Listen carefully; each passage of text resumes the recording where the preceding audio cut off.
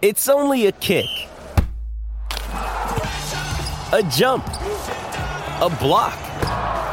It's only a serve. It's only a tackle, a run. It's only for the fans. After all, it's only pressure. You got this. Adidas.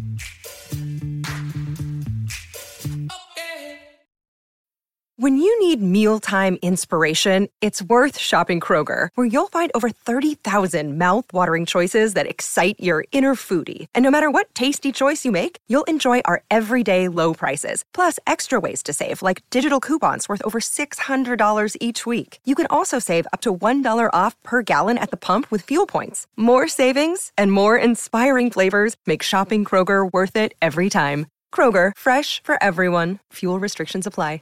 Mary redeemed a $50,000 cash prize playing Chumba Casino this year. I was only playing for fun, so winning this was a dream come true. Chumba Casino is America's #1 social casino experience. It's serious fun. With over 80 casino-style games to choose from, you too could win life-changing amounts of cash. Be like Mary. Log on to ChumbaCasino.com and give them a whirl. That's ChumbaCasino.com. No purchase necessary. Void or prohibited by law. 18+. Terms and conditions apply. See website for details. The voice in the preceding commercial was not the actual voice of a winner. With the new Chevy Silverado, you might be driving in this. But with the Silverado's redesigned interior and large infotainment screens, it'll feel more like this. Introducing the new 2022 Chevy Silverado. Find new upgrades. Find new roads. Chevrolet. Now's the time to find your color, your paint, and everything to get started during Red, White, and Blue savings at the Home Depot. Transforming your room is easier than ever. With the best deals online and in-store, you can confidently select your color and the tools for your next paint project. Get a colorful new experience and the right paint for the right price. Save $10 on 1 gallon and $40 off 3 and 5 gallons for a limited time only at the Home Depot. More saving, more doing. Limit 25 gallons per household. See store for details.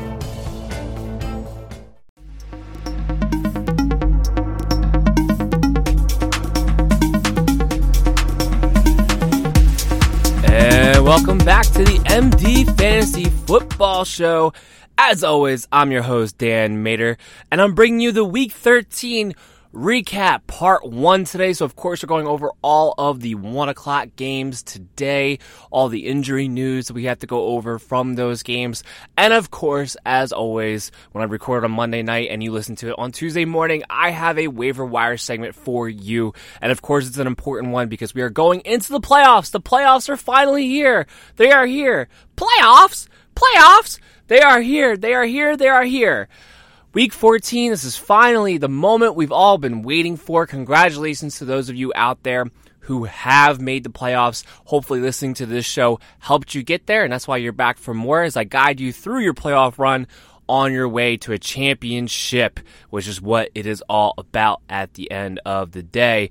We got a lot of news to get to. Of course, to go off the top, we'll go through the games, of course, with the news of each one of those games as well. But a lot happened this weekend that we have to go over since I recorded to you on Friday afternoon. I'm kind of glad I did when I did because you did not miss out on too much as far as the biggest news of the weekend goes. But let's go ahead and dive right into it because we got a jam-packed show today. Now, of course, the biggest news from Friday over the weekend was the news about Kareem Hunt. Just to give you an update on that story, Kareem Hunt was not picked up off of waivers today. He is a free agent. We will see what happens. He can still be suspended and start serving his suspension right away from the NFL before he signs with a team, which apparently the news is that that's what he wants to do. He wants to try to serve his suspension as quickly as possible, come out, pretty much plead guilty to the whole thing to the league, and serve it this year so that way next year when he signs with a team, he would be good to go. And that is all possible here for the NFL to do so. This would be his first offense, I believe. So per rule, it would be 6+ games due to the nature of the video and the fact that this is from back in February, and apparently he's on record as to lying to the Chiefs. At least that's the excuse that they're using to cut him. It could be just a PR nightmare, but whatever the case may be, that is the reason they are using to cut him, is that he lied about. So we have him on record as of lying about the situation, and then we have the videos, which are horrid. by the way, if you haven't seen them. They're not something I would suggest you definitely have to go and watch. You pretty much get the gist of it being how things went down this weekend. I've bet very few of you out there didn't see it, but if you didn't see it, it's not something I would recommend watching because it's very, very hard situation. For Kareem Hunt, I do think it could be more than 6 games given all of that information. However, there's we have 4 games left to this season. We have week 14, 15, 16, and 17. So even if he was to get 6 games, he would still, and he started serving it this week, which as of now, the suspension has not landed down as of yet. So very well may not start this week. But even if it was to start this week, it would go at minimum at least 2 games into next season. So we have to see how the NFL handles this and everything. This is what they've been preparing for, right? Ever since the Ray Rice videos and that situation presented itself, this moment of another player on video committing a heinous crime of domestic violence, they've been preparing for this moment in case it ever happened again. And, with the idea that they will handle it much better than they did the Ray Rice situation. So we'll see what happens here. It's why I tend to think he will get more than 6 games at the end of the day. But like I said, even if he was to start serving that suspension this week, which as of now he's not suspended from the league, so that may not happen this week. But even if he was to start this week, he would still go at least into 2 games next year. And the longer it gets put off, the more games next year he would be suspended for. On top of us not knowing if it will definitely just be 6 games or more than 6 games as of now. So we know that we know the NFL came up with a policy on how it would do things, but we also know that the NFL has been pretty much fly by the pants when it comes to these situations and has been more reacting than being proactive in these types of situations because they are trying to appease the public rather than just sitting down and doing what's right, black and white from that standpoint. So honestly, even though in the policy it says 6 games for a first offense, we have no idea exactly what the punishment the NFL will bring down. I would not be surprised if it was a full year of football, if he had to sit out the entire 2019 season.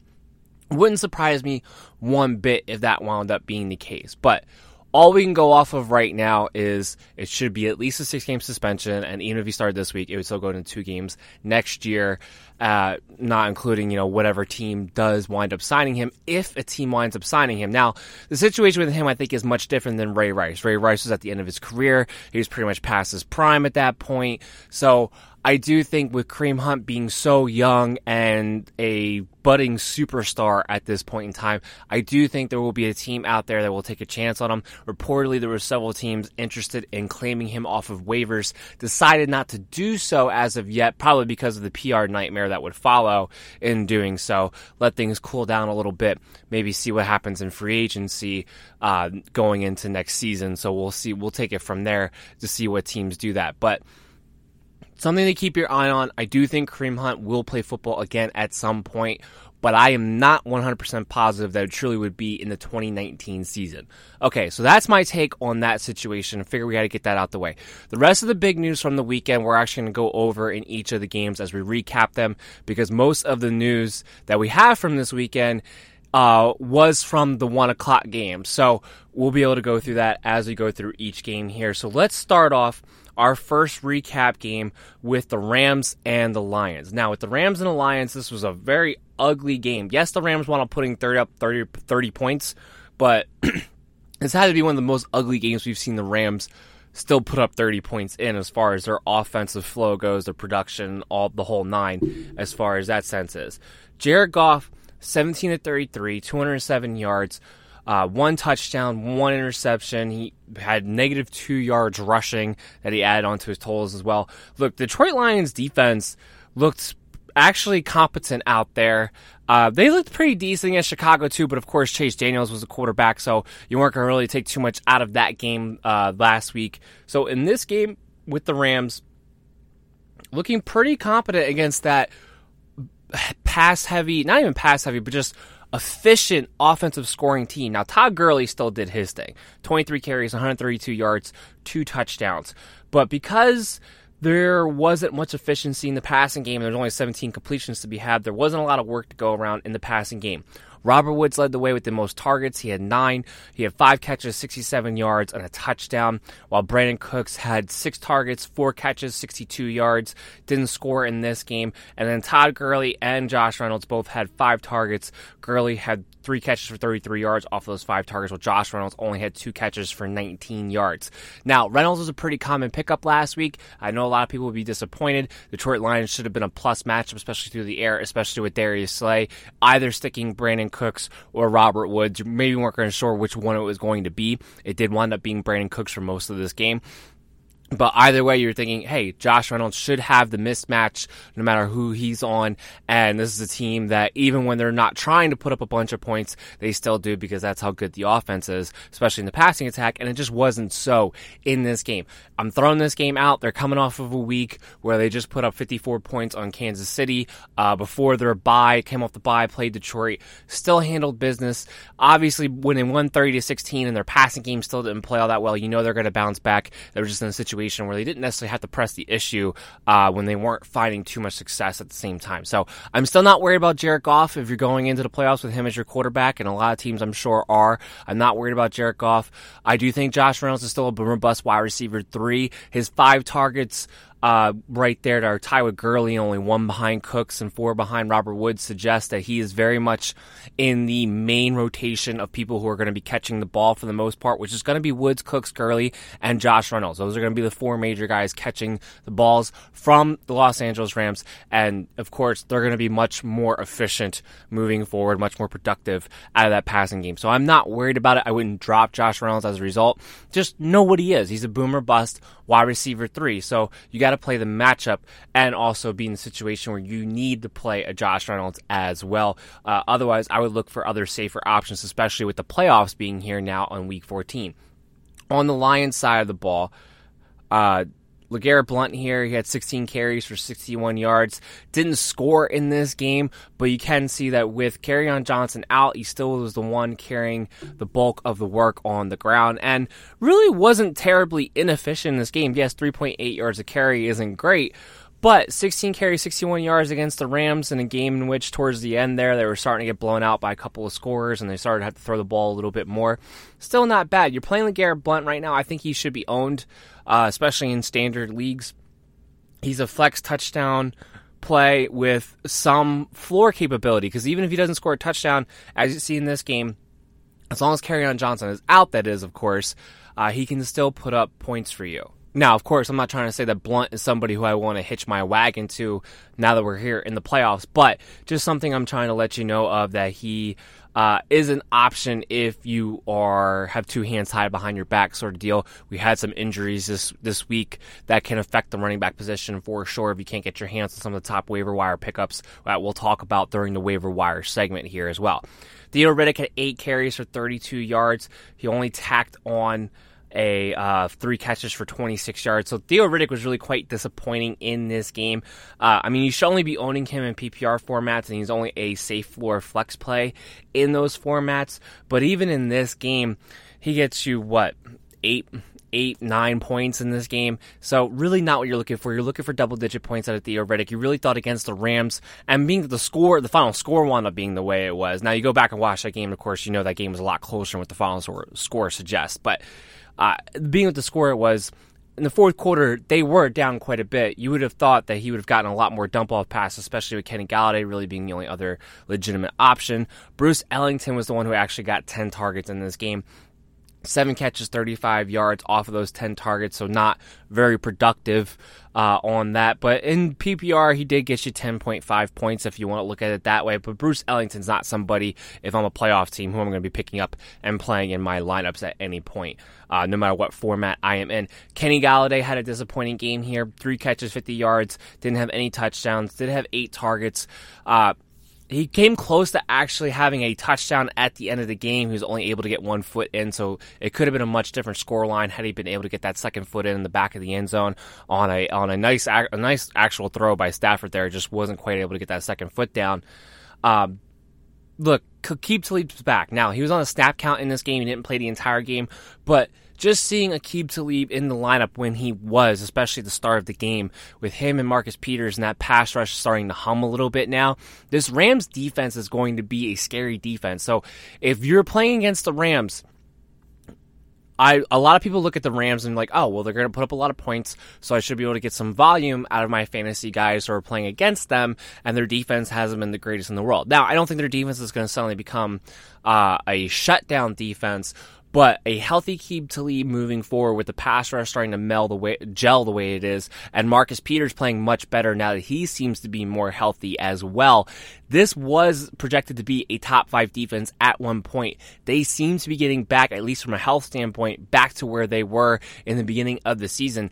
This by no means is going to be a great, easy matchup for anybody involved playing the Los Angeles Rams coming back. So just keep that in mind here. Levine Toillo, I know he had 4 catches and 90 yards on 6 targets. I know tight end sucks. It's still not somebody who I'm going to be picking up and streaming and actually trusting moving forward. All right, moving on here. Spent probably a little too much time on that game. I'll try to move it along here. We got the Cleveland Browns and we got the Houston Texans. Baker Mayfield was 29 of 43, 397 yards, did have a passing touchdown, but 3 interceptions. Now, NFL generally wise, he didn't play a very good game, but for fantasy purposes, while he did have the 3 picks, because he almost threw for 400 yards and a touchdown, he actually still kept himself in the streaming territory of quarterbacks this past week. Wasn't completely terrible.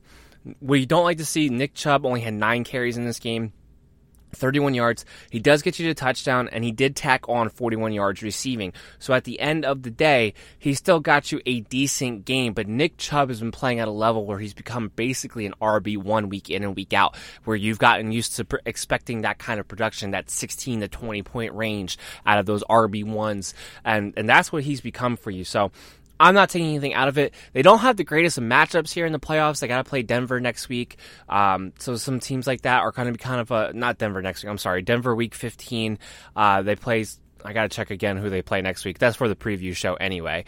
But moving forward, they don't have the best of matchups coming up. They play Carolina. That just came to me. They play Carolina next week, which isn't a terrible matchup. Carolina has been run on a little bit more as of late. They're still not the easiest team in the world to run on, but they have been a little more susceptible to the run from the past month. So it might not be as dire of a matchup as it used to be. But still, the point is, Nick Chubb still doesn't have a great matchup, but he has been performing admirably. He's very effective. He's a young, budding star in this league. I believe he can continue to be played as a low-end RB1, very high-end RB2, who's going to be a touchdown monster. And once again, new coaching, but no change for Duke Johnson. He didn't get 1 carry in this game, and even in the passing game, he only had, he only had 2 catches for 12 yards on 3 targets in this game as well. Duke Johnson is just a non-factor on the Cleveland Browns. Maybe if he leaves the Browns, he'll be able to become more of a factor on a different team, but as long as he's wearing a Cleveland uniform,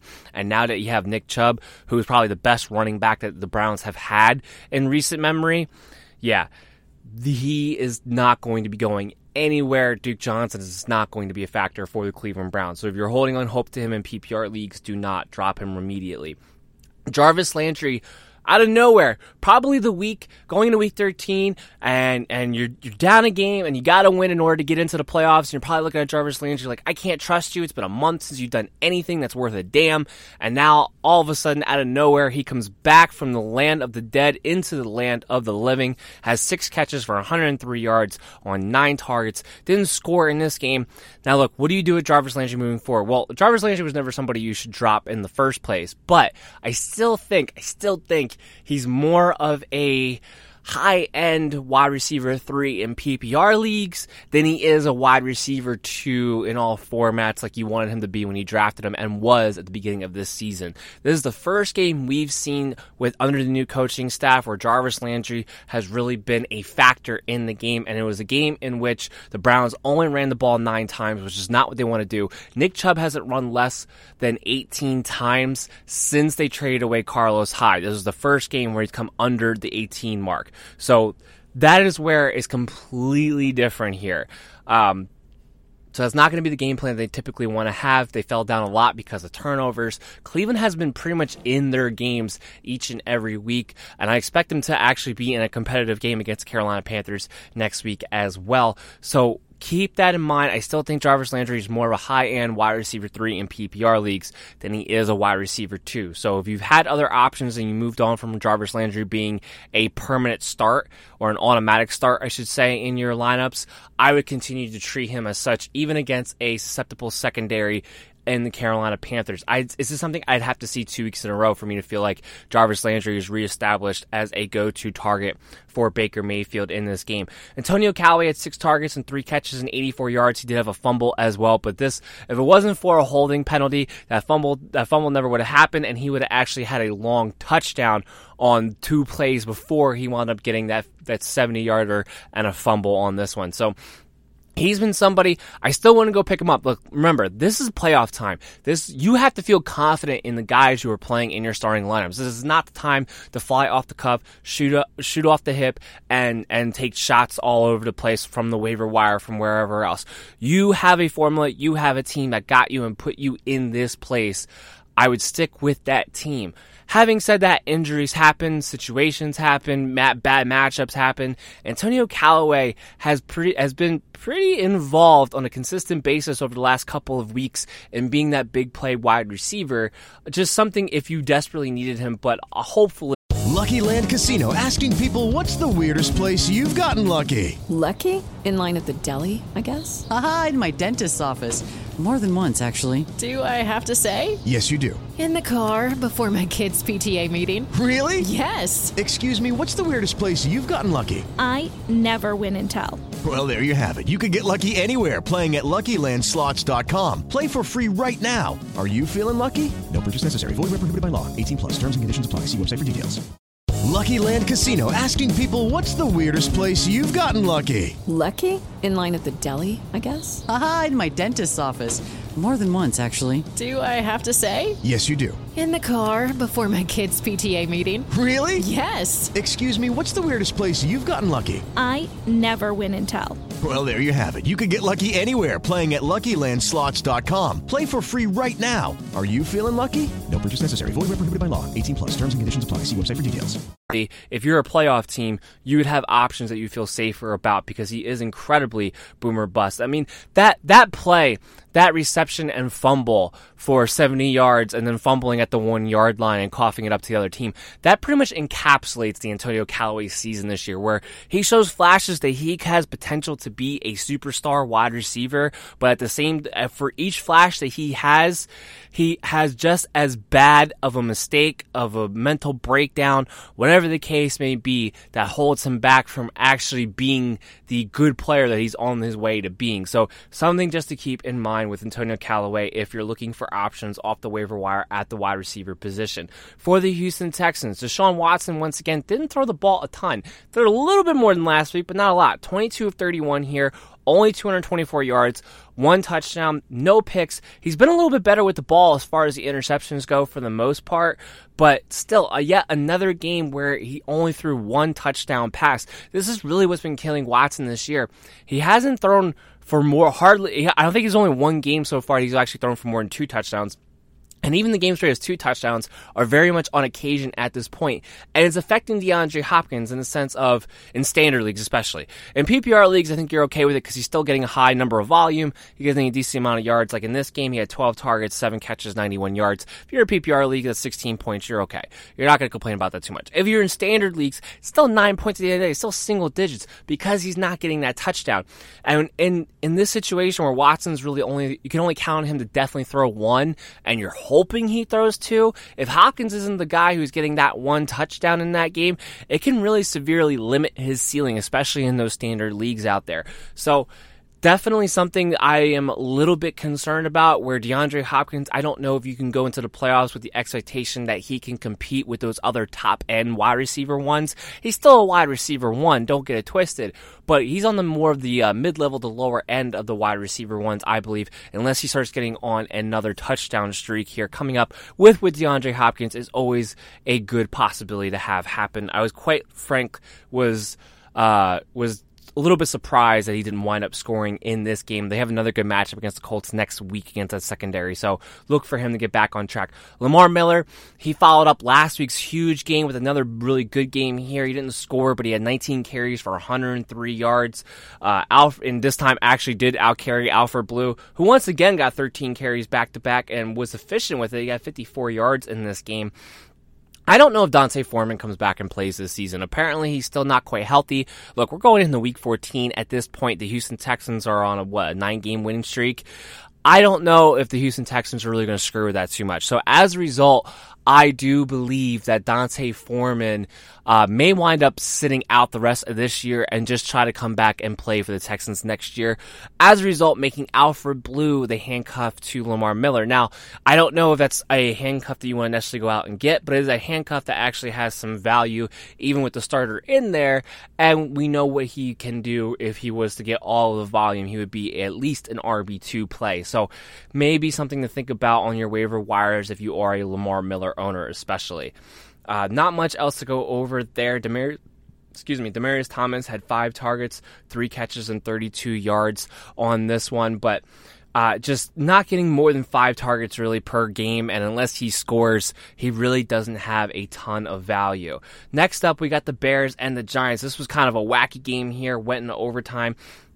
Chase Daniels is maybe his last start here. A lot of talk about Mitchell Trubisky being back for week 14, but he was 26 of 39, 285 yards, 1 touchdown, 2 interceptions. Really, with Chase Daniels, all you were worried about is can he get it to your fantasy players? Well, he got Tariq Cohen a hell of a lot. Tariq Cohen here had 12 catches, 156 yards on 14 targets, and he tacked on 8 carries for 30 yards as well. A huge game. You know with Chase Daniel, you know he's going to be more of a check down type of quarterback than anything else. Not that Trubisky is not, but Chase Daniel even more so, given his lack of arm strength and his very, very, very small stature as well. Him and Tariq Cohen, you could probably only see Tariq Cohen out there on the field because they're at everyone else's kneecaps out there.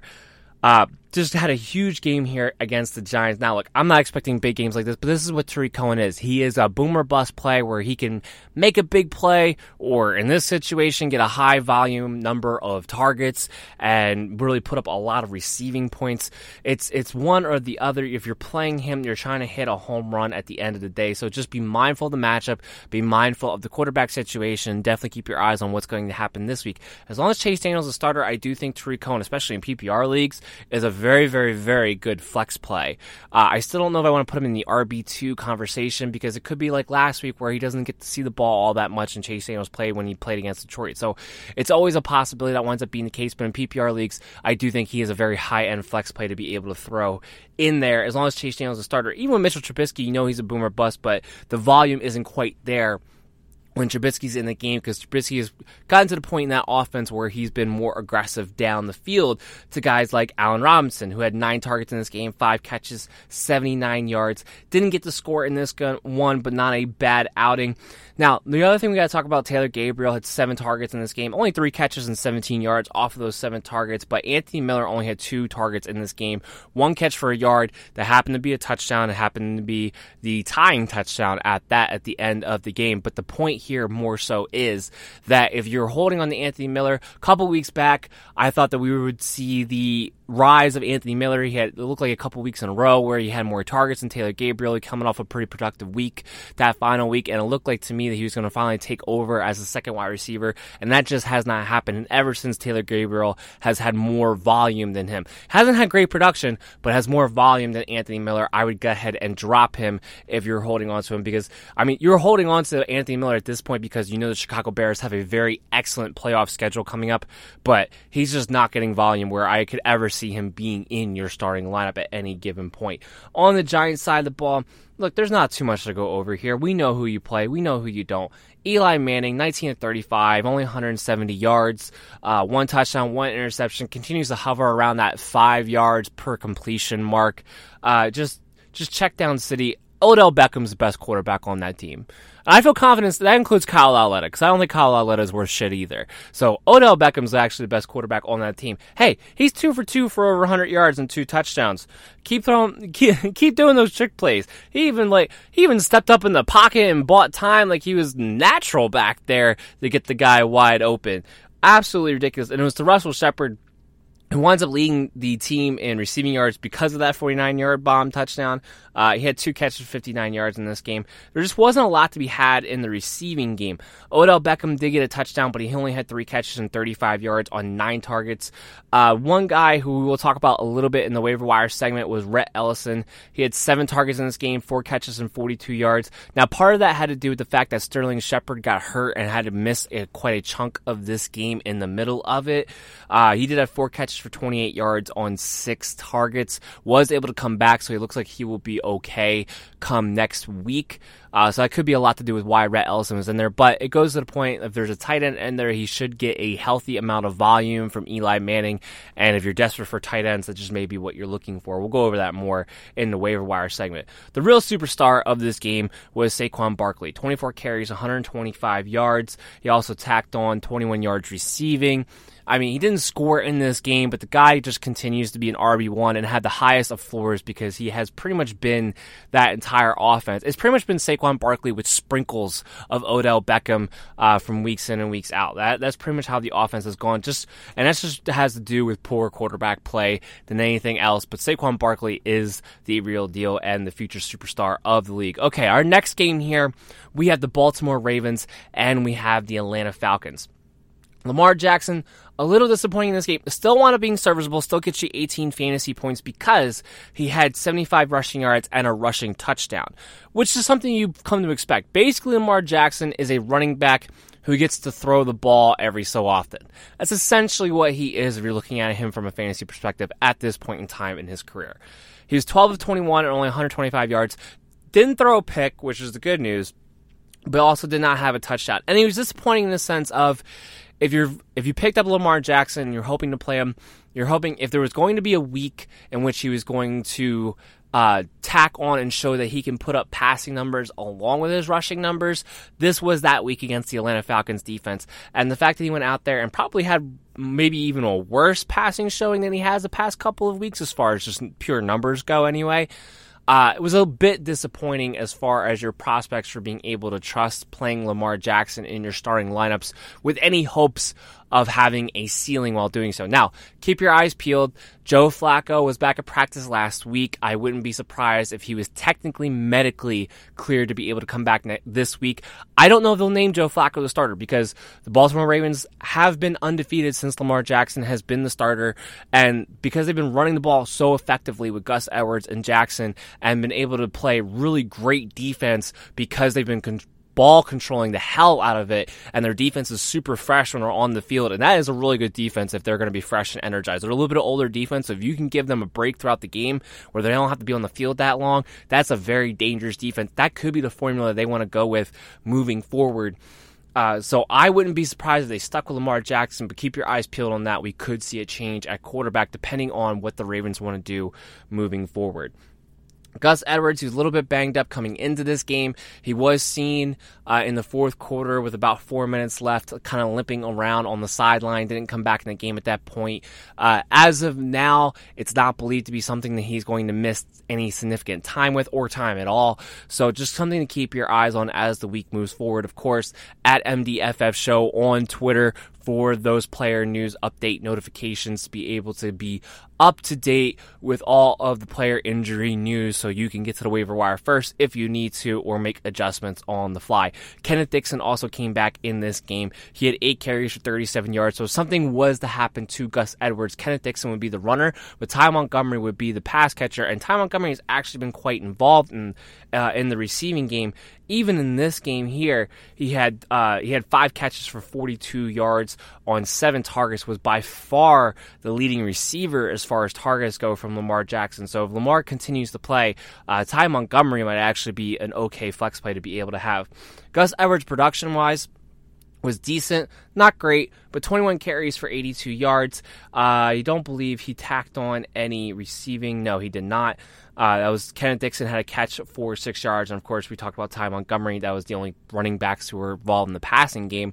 He didn't have a rushing touchdown, but Alex Collins officially on the IR over the weekend. Gus Edwards is definitely going to be a starter as long as he's healthy moving forward, and Lamar Jackson's in there. He has a very high floor and a pretty good ceiling as a very solid RB2 for you. So that's what you can expect. And that's pretty much any matchup, because their game plan, no matter who they're playing, is going to be to run the ball and run the ball often, as long as Lamar Jackson is the starter. Now, if Joe Flacco were to become the starter, then I would knock down Gus Edwards to a lower end RB2. Still would be an RB2, because I still believe they want him to get the ball at the end of the day, but a lower end RB2 with not quite as high of a floor or as high of a ceiling.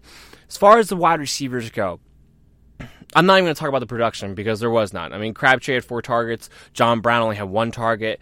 Crabtree only had 3 catches, 36 yards. That was it. And Brown didn't catch the one bomb that was thrown to him. So, production-wise, it's not what you're going to look at. One, I hold on to both Crabtree and John Brown. If I'm in the playoffs, I don't drop them, because I want to see, A, who's going to be a starting quarterback. Is it going to be Flacco or Lamar Jackson? If it's going to be Flacco, then I hold on to Crabtree and John Brown. If it's not, if it's going to continue to be Lamar Jackson, I don't know how in any scenario you can trust them. Or if you've had Willie Snead as a flex play PPR guy, I don't see how you can put them in your lineups at any point during your playoff run with Lamar Jackson being the starting quarterback, showing what we've seen so far as him throwing the ball, and the game plan that's been around the Ravens as a result. So I'd hold on to him for one more week just to see who winds up being the quarterback moving forward. But if it winds up being Lamar Jackson and he's not going to get benched unless he gets hurt, I would go ahead and think about dropping Michael Crabtree and John Brown if you have to, or if you need another roster spot. On the Falcons side of the ball, man, did they have a disappointing game. At home, no less. Now, look, we know the Baltimore Ravens defense is really good and been playing lights out as of late, but this is still in Atlanta. You expect them to be able to do something on offense and need them to do something on offense, quite frankly, with some high-end fantasy players. Matt Ryan was only 16 of 26, 131 yards, 1 touchdown pass, didn't have any picks in this game, tacked on 4 yards rushing. He's just been incredibly disappointing as of late in general. It's been really kind of rough to watch. The Falcons' offense in general has just been completely inefficient. They had that really good game against the Browns coming off the bye week, and since then, they have struggled to really get into a flow. Now, usually somebody does well in the receiving game, as in Julio Jones, or last week Calvin Ridley had a pretty good game. This week, Austin Hooper, I guess you could say, had a good game here because he had 5 catches for 44 yards and a touch on 5 targets, but everybody else was non-existent. Julio Jones had 8 targets in this game, but 2 catches for 18 yards. He even had 2 drops on the day as well. 2 catches, 18 yards. I know that absolutely killed you if you were leaning on him to try to win, to get into the playoffs. Calvin Ridley only had 5 targets, 3 catches, and 22 yards. Mohamed Sanu only had 4 targets, 3 catches, and 37 yards. They play the Packers next week in Green Bay. It is a game. It's going to be a very interesting game because that's going to be 2 offenses that are struggling to get going, with 2 defenses that haven't been all that great either. So that's going to be an interesting game to watch there, to see if they can get back on track. But the offense of Atlanta, to me, is not going to be efficient and back on track the way it was in the beginning of the year until they wake up and realize that they have 2 talented running backs and run one of them, for the love of God. I don't care which one it is, but stop this platoon thing, because what you're doing right now with Ito Smith and Tevin Coleman, you're taking them both out of rhythm, especially Tevin Coleman. Tevin Coleman needs to be in rhythm to get the most production that you want out of him. And the fact that, first of all, in this game, Ito Smith actually outcarried him by 1, had 7 carries, 20 yards, while Tevin Coleman only had 6 carries for 8 yards in this game. And neither one of them were really that involved in the passing game. Both only 1 catch, Tevin Coleman for 3 yards, Ito Smith for 0. You're going to have to use your goddamn running backs if you want to get going, Steve Sarkisian. I'm talking to you. This is why I didn't like him in the beginning. I do think once his play calling gets figured out and it is predictable, he does not adjust on the fly, and that has been the case very, very blatantly thus far this year, especially over the past, I would say, month or so for the Atlanta Falcons. Julio Jones has been finally getting in the end zone, but as a whole, this offense has struggled. And the fact that Tevin Coleman is pretty much, I'm not dumping him because he's still a starting running back in the NFL, but there's no shot in hell I think you can trust playing Tevin Coleman in your starting lineups, even in a matchup against Green Bay that should be easier than it was against Baltimore on paper. I'm still not trusting they're going to utilize their running backs properly and actually stick to a running game to be able to go back off of play action, get that offense going again. They haven't shown me anything that they have any kind of wit about them right now whatsoever. So Tevin Coleman, I'm not dropping him because you don't drop starting NFL running backs in the playoff times, but there's no way he's in my starting lineup. I would leave him on your bench. Ito Smith, I would go ahead and drop if you need to make a roster spot. Okay, our next game here, we have the Panthers and the Tampa Bay Buccaneers. This is actually a pretty entertaining one, the win to watch towards the end. Buccaneers actually coming away with the win and maybe finding themselves back in a playoff race. Who knows, with the wild card being so up in the air in the NFC right now. Cam Newton, 28 of 41, 300 yards, 2 touchdowns, 4 interceptions. That was really the key as to why Tampa Bay won. It was the key as to why he didn't have such a great game or wasn't able to have a better game in this one. The other thing to keep in mind is that Cam apparently, I don't want to say he banged up his shoulder, but apparently walked away with soreness after the game on that shoulder. And that's the first time we've really heard the Panthers report him having soreness on that surgically repaired shoulder at all this season. So he probably got knocked around a little bit, got hit the wrong way, felt it a little bit. You could kind of tell, especially if you watch that game, especially the last play of the game when they were trying to do the Hail Mary.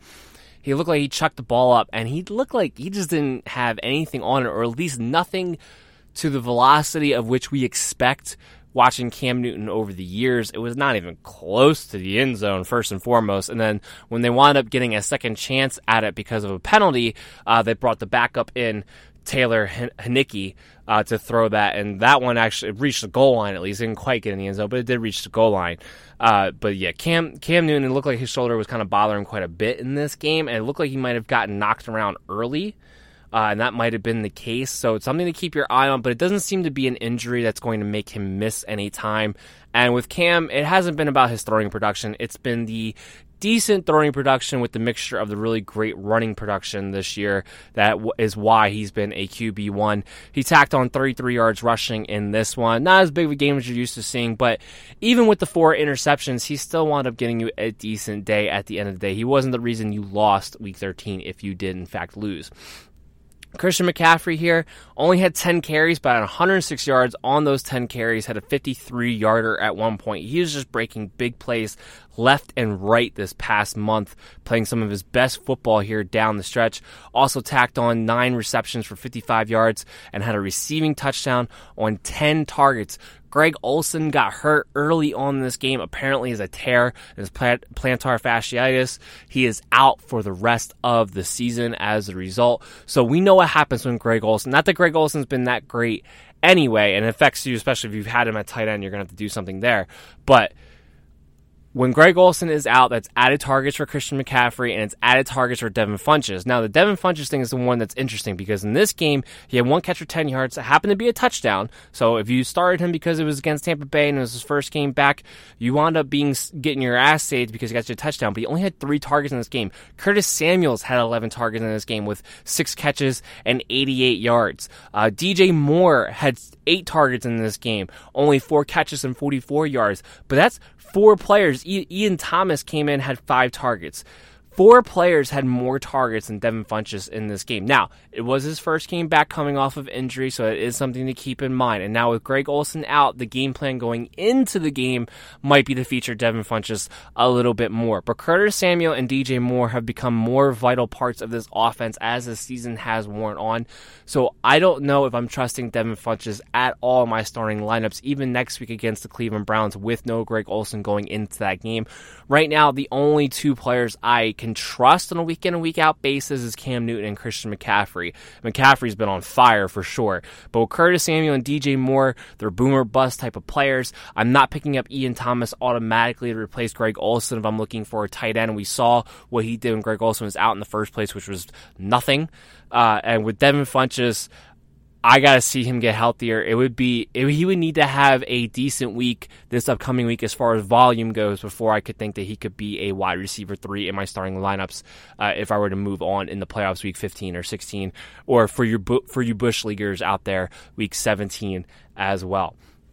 On the Buccaneers side of the ball, Jameis Winston, 2 games in a row, did not throw an interception, which is a big deal for not just him, but the Tampa Bay Buccaneers in general, quite frankly.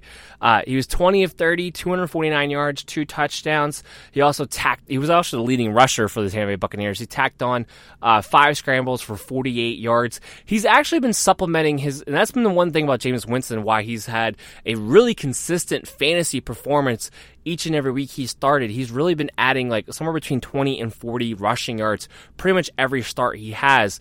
So he's been kind of supplementing his fantasy value because he hasn't always thrown a ton of yards.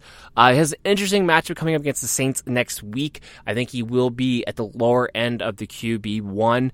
Will be interesting to see because the Saints defense has been quite hot as of late. There's not the same defense that the Tampa Bay Buccaneers faced early on in the season. And of course, a different quarterback too, because that was Ryan Fitzpatrick in that game. Peyton Barber had 16 carries for 45 yards and a touchdown in this one. The touchdown was the saving grace if you were playing Peyton Barber as a low-end RB2 flex play.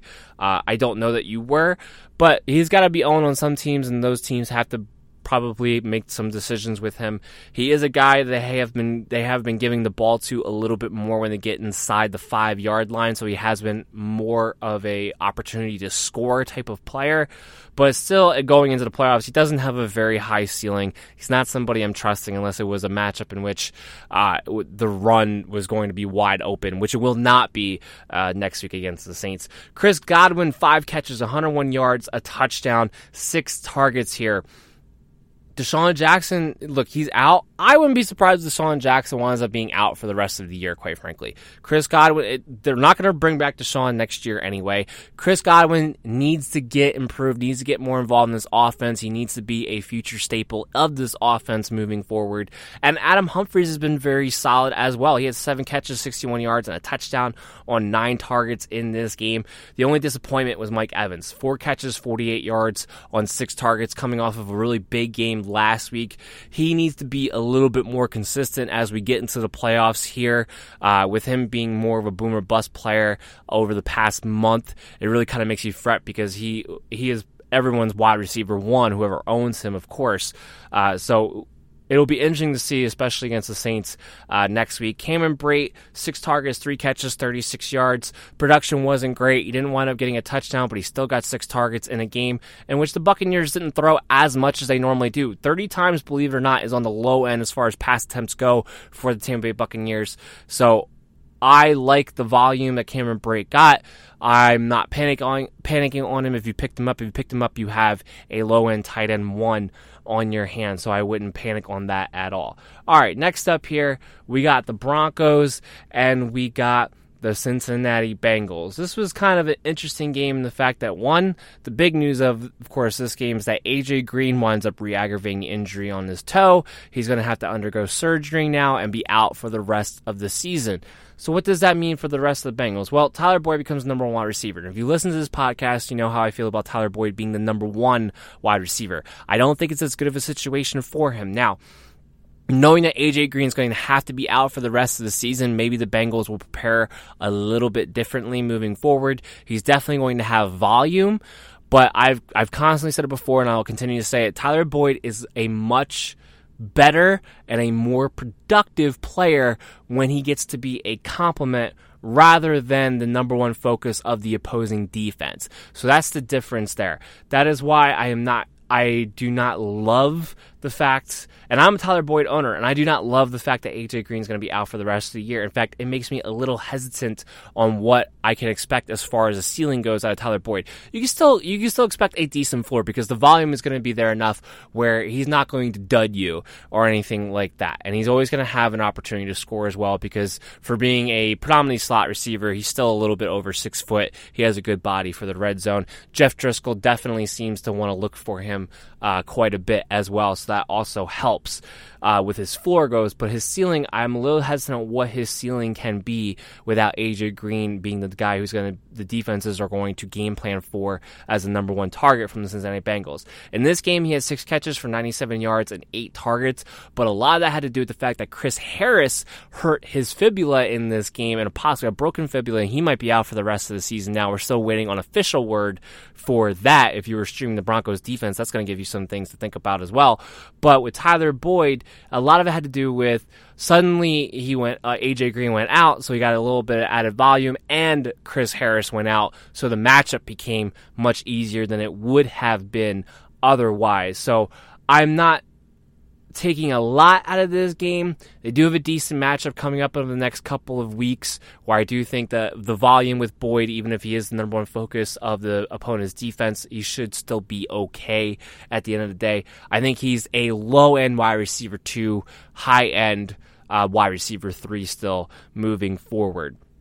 But when A.J. Green was in there and this offense was humming, he was a mid to high level wide receiver 2. I don't think he's quite at that category, even being now the number 1 wide receiver in what is definitely a pass-first offense, because as we saw here, A.J. Green goes out, you're playing against the Denver Broncos, where you should be able to run the ball more effectively than pass the ball, and Joe Mixon still only had 12 carries in this game, and this game wasn't a blowout in any sense, in any stretch of the means, for most of the game. Look, at the halftime, it was only 7-3, so for a game in which it was mostly close, Joe Mixon only had 12 carries in this game. Now, he took it for 82 yards. That's just because he's a hell of a player.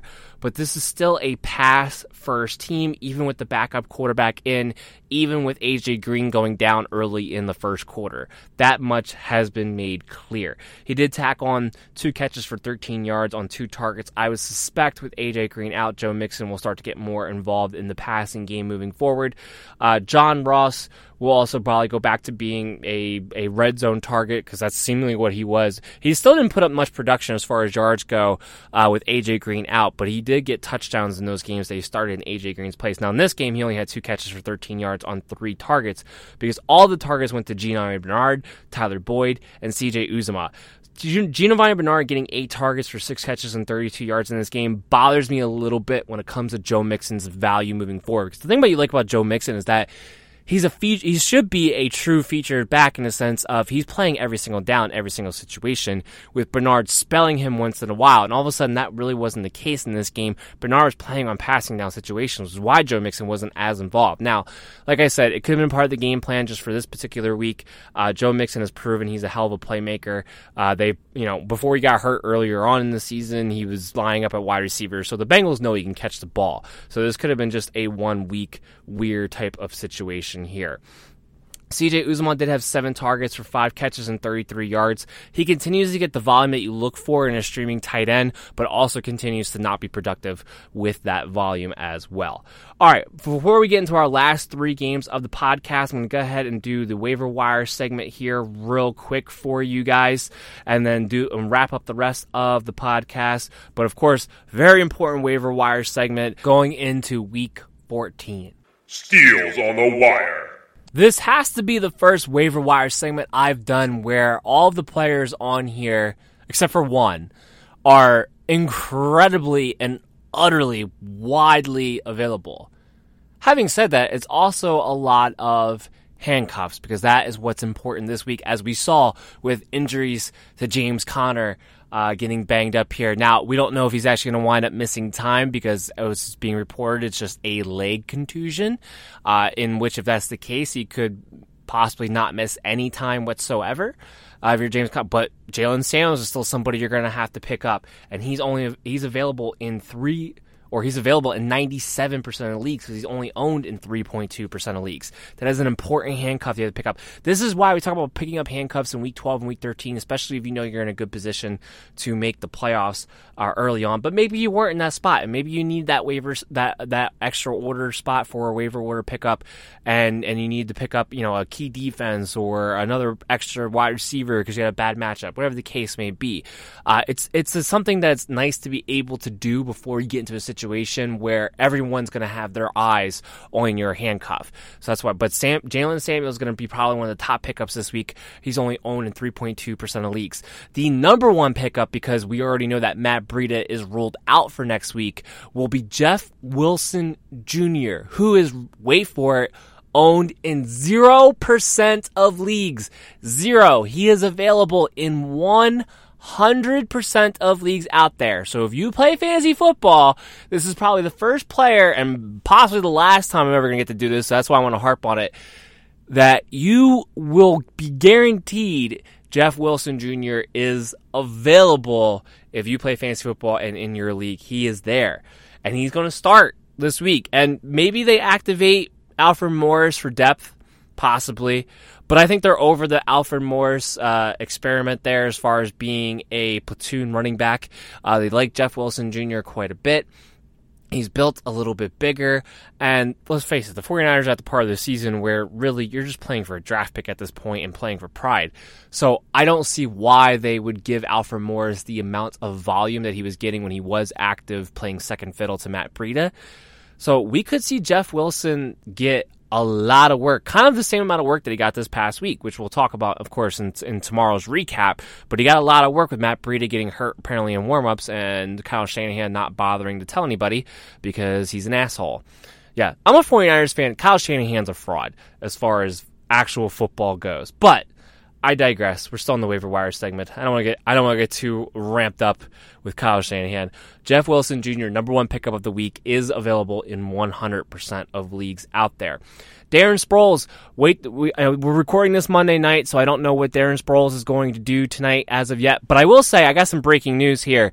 While recording, just got word, or I have the game on in the background actually, Colt McCoy just got hurt his right leg. Looks kind of bad. Mark Sanchez is in the game right now. Man, I can't wait to go over the recap tomorrow to see how this game turns out in that episode. Of course, this podcast or any other podcast from the MD Fantasy Football Show, just go to www.mdfantasyfootball.podbean.com. We're available on iTunes, Simplecast, Radio Public, anywhere you go for your podcast needs. The MD Fantasy Football Show is available for you, and the most important time to be listening to the MD Fantasy Football Show as well. But yeah, Darren Sproles, he's only owned 2.6% of leagues. He could be a PPR flex play if he comes into this game right off the bat and acts as the passing down back on, and as the high volume passing down back at that. It would need to be that in order to pick him up. But something to keep your eye on, and I put him on this list just because I don't know yet what his role is going to be in this first week back. Chase Edmonds, we just saw him go for 2 touchdowns. Look, he's still the second fiddle to David Johnson. He only had 5 carries on the day. He just had an uber efficient day with the limited amount of work that he got. But he is the handcuff to David Johnson. So it's definitely somebody worth owning, especially if you are a David Johnson owner and you have the ability to do so and you're in the playoffs. Plus, he's one of those handcuffs. The thing about handcuffs you have to take into consideration as well is not just that, okay, are you the second string to the starter? You want to take a guy who has shown that he himself has enough talent to be productive if given a major role as a starting running back. Chase Edmonds has shown that he has some talent and ability to produce if he were to get a high volume at a pretty decent level. Maybe not a David Johnson level. That offense still has a lot of issues in the offensive line, but at a decent level nonetheless. So Chase Edmonds, definitely if you're a David Johnson owner, you should be picking up Chase Edmonds here moving forward. Dante Pettis, one of 3 wide receivers available on my waiver wire segment this week. Only owned in 2.2% of leagues. Look, we don't know when Pierre Garçon's going to come back from his injury. We don't know when Marquise Goodwin's going to come back from his personal matter. With Marquise Goodwin, a lot of people think it will be next week, but we'll see what happens. And Pierre Garçon is still out. Dante Pettis has been on a tear the last 2 weeks, getting the volume as the number 1 wide receiver for the San Francisco 49ers. He had a touchdown last week. He had 2 touchdowns. This 139 yards this past week. He's been absolutely on fire. Nick Mullins has been firing him all over the field. He is somebody who, if I'm going to be picking up a wide receiver that I'm going to roll the dice on, he is somebody who I'm going to take that chance on, especially given the role with San Francisco moving forward and the rapport that he definitely has here with Nick Mullins with the added starting potential that he might be having for the rest of the season. Curtis Samuels, he's only owned in 3.2% of leagues, so he is 97% available as well. He's very boomer bust as well, but I think he's a guy worth putting on your bench if you have the ability to do so. Like I said, Greg Olson's out, so that frees up some targets, but DJ Moore, Curtis Samuels, one of the two has been having good games, and this past week, both of them got some decent volume. I would pick him up to have him on the back end of your bench, and if you think the matchup is right or in your situation where you're just, hey, look, you got to go hit a home run, I don't think he would be a bad play here. He's been getting worked in more and more over the past few weeks in that offense and does have big play capability. Rhett Ellison, I talked about him a little bit when we went over the Giant-Chicago Bear game. He's only owned in 2.4% of leagues. You're looking for tight ends. The volume will quite possibly be there with Rhett Ellison. I don't know how much production you're looking before, he's still going to be a touchdown boomer bust tight end like the rest of them, but with the volume being there, he's somebody you might want to look at, especially, if you just lost Greg Olsen or what have you. And my last player is Josh Reynolds. He's owned in 45% of leagues, so he's not as widely available, but still in the majority of leagues I still think he is a main cog in that passing attack offense. It's still an offense that's going to put up a lot of points. It's still an offense that's going to do well in the passing game more times than not as we move forward through the playoffs. I think he's a very decent wide receiver 3 to be able to have, especially in a PPR league moving forward. This past game where he didn't do much, nobody in the passing game did a lot for the Rams in this week. So I would throw this week out and not take too much from it. All right, so that'll wrap up the waiver. Oh, I'm sorry. One more player, Rod Smith. 2.2% of leagues he's owned in, back up to Ezekiel Elliott. Just another reason of getting handcuffs. Look, when you're doing your playoff rosters, you're shortening the list. You know who it is that you trust in your starting lineups week in and week out. So all these other players on your bench that maybe they have value during the season, in theory, whatever. But if you don't trust them to put in your starting lineups over the next 3 weeks or next 4 weeks for some leagues, I am dumping some of those guys, and I'm picking up my handcuffs to make sure that the lineup that I do have in place, that I do trust, stays intact, and I don't have to fight for guys on the waiver order if I have a catastrophic injury. So that is where a lot of these handcuffs are more important than maybe some players who did well this past week that are available on a lot of other waiver wires as well. All right, so that wraps up the waiver wire segment that time. So let's move on real quick to the Colts and the Jacksonville Jaguars. Not a lot to go over in this game. Look, everything you saw about the Colts game, just throw it out, except for, of course, the still consistent performance of Eric Ebron being a great top 5 tight end who, no matter what happens, it seems like on the offense, with Jack Doyle out, will still always be heavily involved, and showing why he was always a very good athletic tight end and why the Detroit Lions are just a bunch of idiots. Andrew Luck here, 33 of 52, 248 yards, no touchdowns, 1 interception, finally breaks his 3-touchdown streak. Marlon Mack didn't do a whole lot here. He didn't do a whole lot the first time against the Jaguars. I don't think anybody, unless you absolutely had to, I don't think anybody was expecting big things out of Marlon Mack this particular week. He had 8 carries, 27 yards, no touchdowns. The big surprise to me here was that the lack of involvement in the passing game. We know they had Nyheim Hines. We know that they like to use Nyheim Hines on passing downs. I get all that. But Marlon Mack had still been involved in the passing game up until this week to at least some degree. But in this game, it took a clear shift. Nyheim Hines had 9 catches for 50 yards on 9 targets. Marlon Mack only had 1 target, 1 catch, 6 yards. Look, Marlon Mack is very explosive out in open field. More explosive than Nyheim Hines. I know they like Nyheim Hines coming out of the backfield, and he's a good pass catcher, and I get all that, and I don't have a problem using him in that situation. But when you have a guy like Marlon Mack who's explosive as he is, especially when he gets out on the perimeter, he should be a little bit more involved in the passing game than what he was in this game. Look, better days are ahead for Marlon Mack. I know he had those 2 big games, and as of late, he hasn't been as effective for people. I get all that, but they've also had a lot of tough matchups over the last few weeks. Their matchups get a little bit better here moving forward to get to play the Houston Texans. While not a great run defense, but it's more about volume with Marlon Mack. He played Tennessee a couple weeks ago. That wasn't a great matchup as far as efficiency running the ball against them, or for fantasy running backs going against them, but he still winds up having 60 yards and a touchdown because he was able to get 16 carries. It's that volume. The Colts need to be either in the game or leading the game and not having to throw a bunch. In this game, you can say, like, well, this game was only wound up being 6-0. It was 3-0 most of the game. This entire game, they were trying to get something going in the passing game. They're just struggling so much on offense that they kind of went into a come from behind mentality, if you will, maybe too early on and also unnecessarily. And that happens sometimes, but I don't expect them to get shut out ever again for the rest of this season. And the Jaguars just played their arguably one of their best games of the season. Even though they lost that Steelers game, they still played really well in that Steelers game. And even though they won this game, I would still almost argue that maybe as a team they played better in that Steelers game. But one of their two best games of the year, where their defense finally showed what their defense is capable of doing, and you thought they were going to show pretty much all season long. So just throw it out. Don't think too much of it. T.Y. Hilton got a little banged up in this game, but he was able to come back, so that's the good news. He had 13 targets, 8 catches, 77 yards. Eric Ebron had 16 targets in this game, 10 catches, 81 yards. I wouldn't expect 16 targets again, but it just shows you that Ebron, T.Y. Hilton, that is the main passing game as far as down the field goes for the Colts, no matter what the situation is. On the Jaguars side of the ball, Cody Kessler got the start. He went 18 of 124, or 18 of 24, not 124 attempts. 150 yards, no touchdowns, no interceptions. Carlos Hyde had 13 carries, so he got the bulk of the work on the ground as we expected, but only had 36 rushing yards. And I don't know if he's wearing a flak jacket or what the deal is, but maybe it's just me. You could please comment at MDFF Show on Facebook and on Twitter if you think I'm wrong, or even if you agree.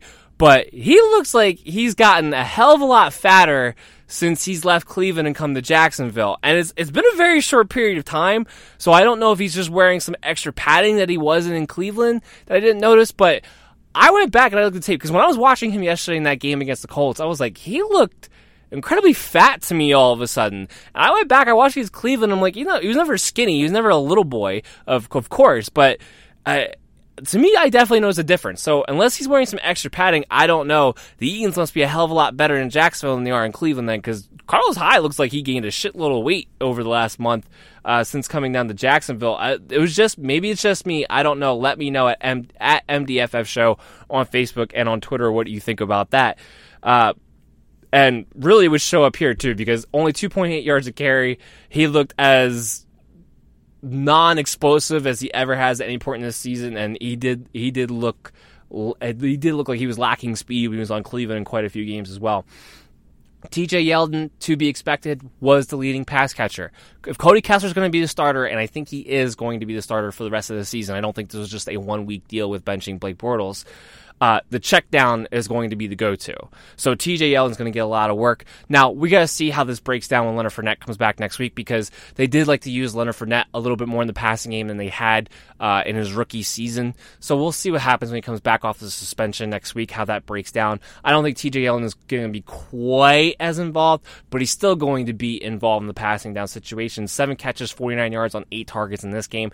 Look, at the end of the day, you kind of just throw it out. With Cody Kessler being the quarterback, you know what Jacksonville's going to try to do, especially Leonard Fournette in the game. I don't think any pass catcher is worth anything. That includes even TJ Yeldon in a flex PPR position, kind of like a Theo Riddick situation. I still wouldn't trust that as well either. Moncrief, 4 targets. D.D. Westbrook, 5 targets. Keelan Cole, 2 targets. 3 catches, 40 yards for Dante Moncrief. 3 catches for 25 yards for D.D. Westbrook. Look, you weren't trying to trust any of the Jacksonville Jaguar wide receivers at any point this season anyway, but I'm especially not trusting them now, and I'm dumping them and not even looking back at the waiver wire, as a matter of fact. All right, so we got the Bills and the Dolphins up now. Josh Allen had a huge fantasy day, and it's the second week in a row we had a really good fantasy day, but this particular week, a huge fantasy day. Why? He ran for 135 yards, and wasn't terrible production as far as the passing game goes. 231 yards, 18 to 33, 2 touchdowns, 2 interceptions in this game.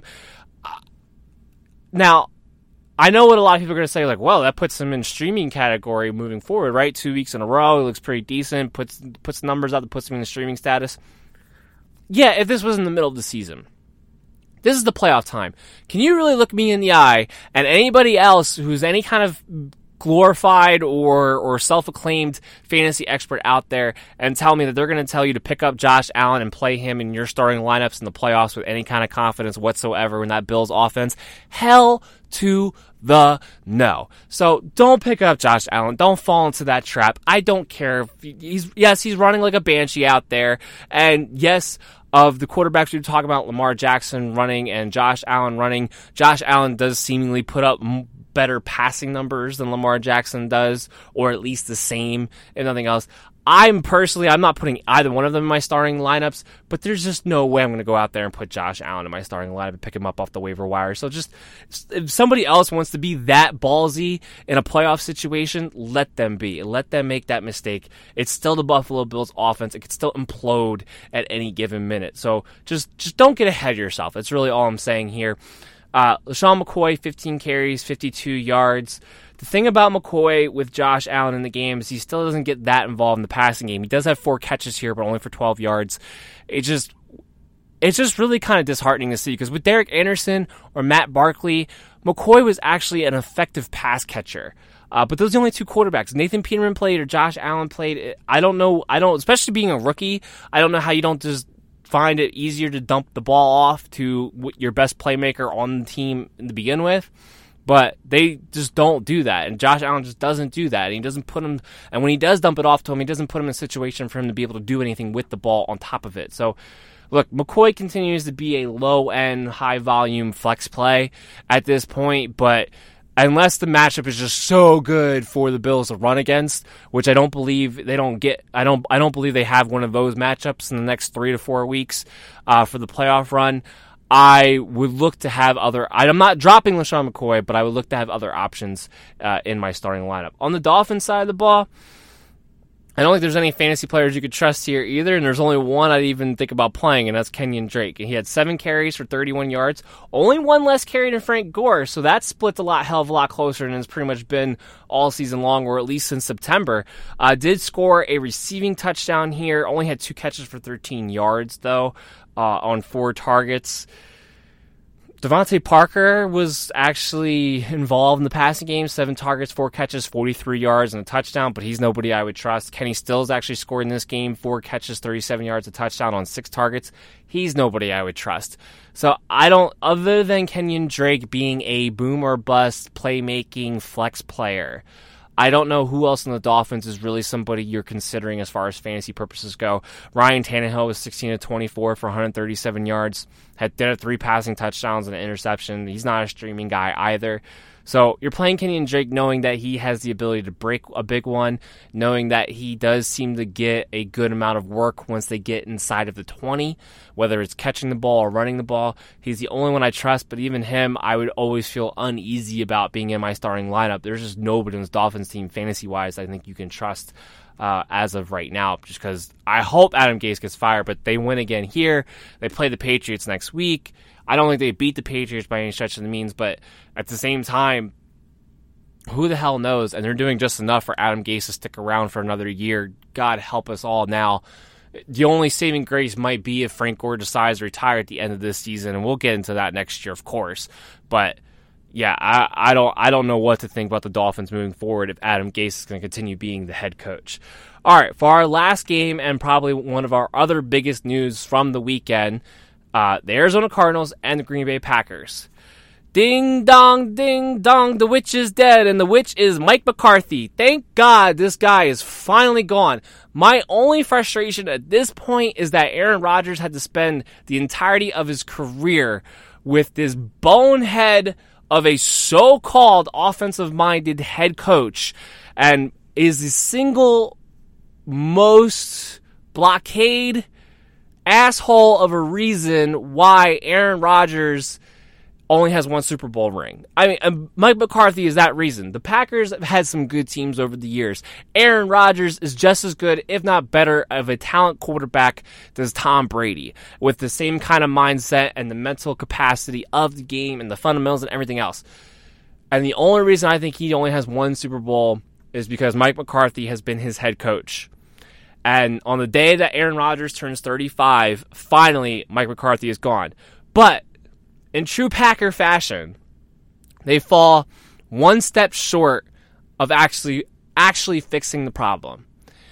They should have fired McCarthy and Joe Philbin, not fired McCarthy and then named Joe Philbin the interim head coach. They should have taken a page out of the Cleveland Browns playbook from earlier in the year when they fired both Hugh Jackson and Todd Haley and got somebody else with a different background, a different mindset, calling plays for that offense. And they didn't do that. Joe Philbin is no different than Mike McCarthy as far as offensive philosophy goes, as far as what kind of playbook, what kind of concepts they'll be running, the play calling that will be going on. No different. If anything, Joe Philbin might be the one person on the goddamn planet who is a so-called West Coast person in the offensive tree who might be even less creative and more vanilla than Mike McCarthy. The one person. They should have fired both of them. I was hoping that was what they were going to do. And then when I saw they fired Mike McCarthy, I got really excited. And then my excitement turned into disappointment when Joe Philbin was named the interim head coach. And I'm sitting there, I'm just like, the only thing that could possibly change is if Joe Philbin will just go to Aaron Rodgers and say, look, because I'm open to just doing something different, I'm just going to go ahead and turn the offense over to you. And you're going to tell us what you want to run. That is the only way anything in this offense changes for the Green Bay Packers, by firing Mike McCarthy and starting and promoting Joe Philbin to the interim head coach. That's the only thing that has a possibility of changing. So that is my disappointment there as far as the Mike McCarthy firings go. I'm happy and yet disappointed at the same time. Aaron Rodgers in this game, look, this was a terrible game out of the Packers in general, but Aaron Rodgers 31 of 50, so he finally had 50 throws, which he hasn't gotten that high volume really in a while, which has been part of the problem, but still not a lot of production. 233 yards only, 1 touchdown, 0 interceptions, a bunch of drops out of his wide receivers, a bunch of bad routes, and an offense just looked incohesive throughout the entirety of the game. Aaron Jones wasn't very good in this game, which was surprising because the Cardinals have been a team you could run on. He only had 11 carries for 36 yards. Did get you to rushing touchdowns, so he still bails you out at the end of the day. Did tack on 16 yards receiving, but still not as good of a day as he should have been able to have against the Arizona Cardinals. Devontae Adams had 8 catches for 93 yards and a touch. He continues to do well regardless of what the rest of the offense is doing. Although he had a couple of key drops that would have gave him a better game, but would have gave Aaron Rodgers and that offense as a whole a much better day as well. Jimmy Graham, 8 catches, 50 yards on 11 targets. Heavily involved coming off the thumb injury. They're using him in the passing game, so you're a little bit worried because of what his snap count was the week before, but they are definitely still using Jimmy Graham a lot.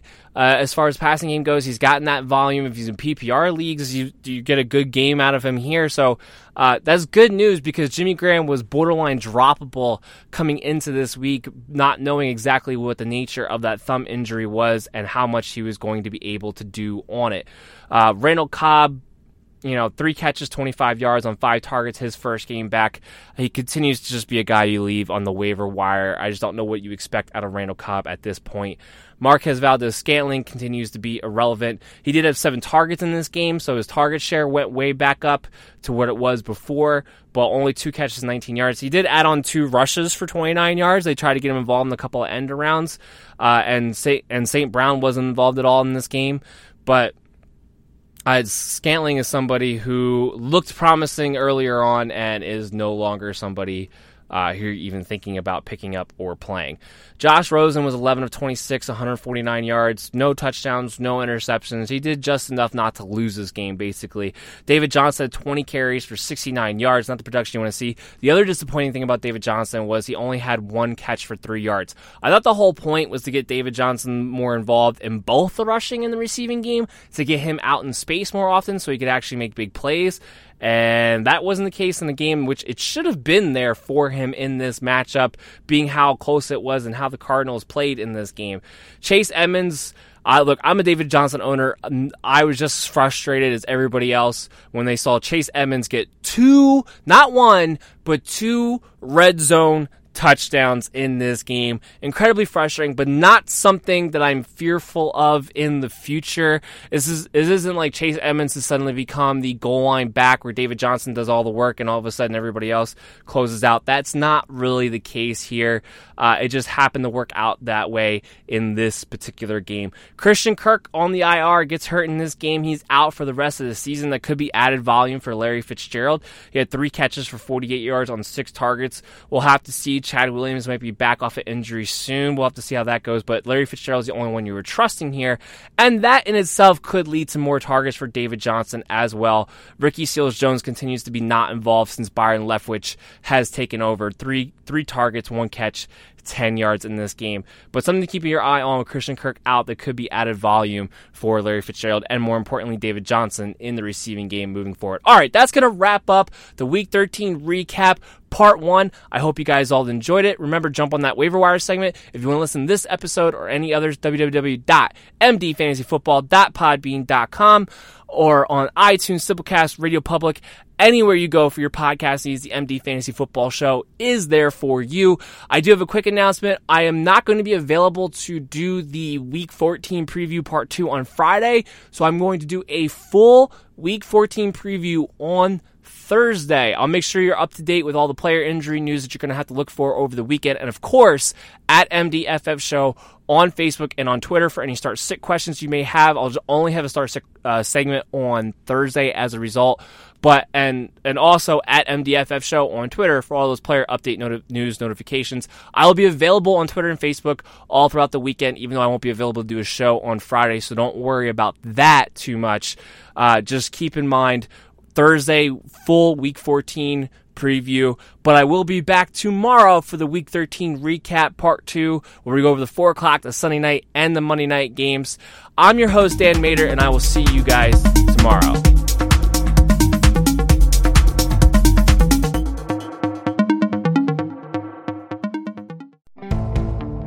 Now's the time to find your color, your paint, and everything to get started during Red, White, and Blue savings at the Home Depot. Transforming your room is easier than ever. With the best deals online and in-store, you can confidently select your color and the tools for your next paint project. Get a colorful new experience and the right paint for the right price. Save $10 on 1 gallon and $40 off 3 and 5 gallons for a limited time only at the Home Depot. More saving, more doing. Limit 25 gallons per household. See store for details. Get enhanced security for your Wi-Fi network with Xfinity XFi. If it's connected, it's protected. That's simple, easy, awesome. Switch to Xfinity today for fast speeds and the best in-home Wi-Fi experience. Get great coverage throughout your home. Plus, ask how to get enhanced network security, safer browsing, and more with XFi Advantage. Go to Xfinity.com, call 1-800-XFINITY, or visit an Xfinity store today to learn more. Restrictions apply. Lucky Land Casino, asking people, what's the weirdest place you've gotten lucky? Lucky? In line at the deli, I guess? Aha, in my dentist's office. More than once, actually. Do I have to say? Yes, you do. In the car before my kids' PTA meeting. Really? Yes. Excuse me, what's the weirdest place you've gotten lucky? I never win and tell. Well, there you have it. You can get lucky anywhere, playing at LuckyLandSlots.com. Play for free right now. Are you feeling lucky? No purchase necessary. Void where prohibited by law. 18+. Terms and conditions apply. See website for details.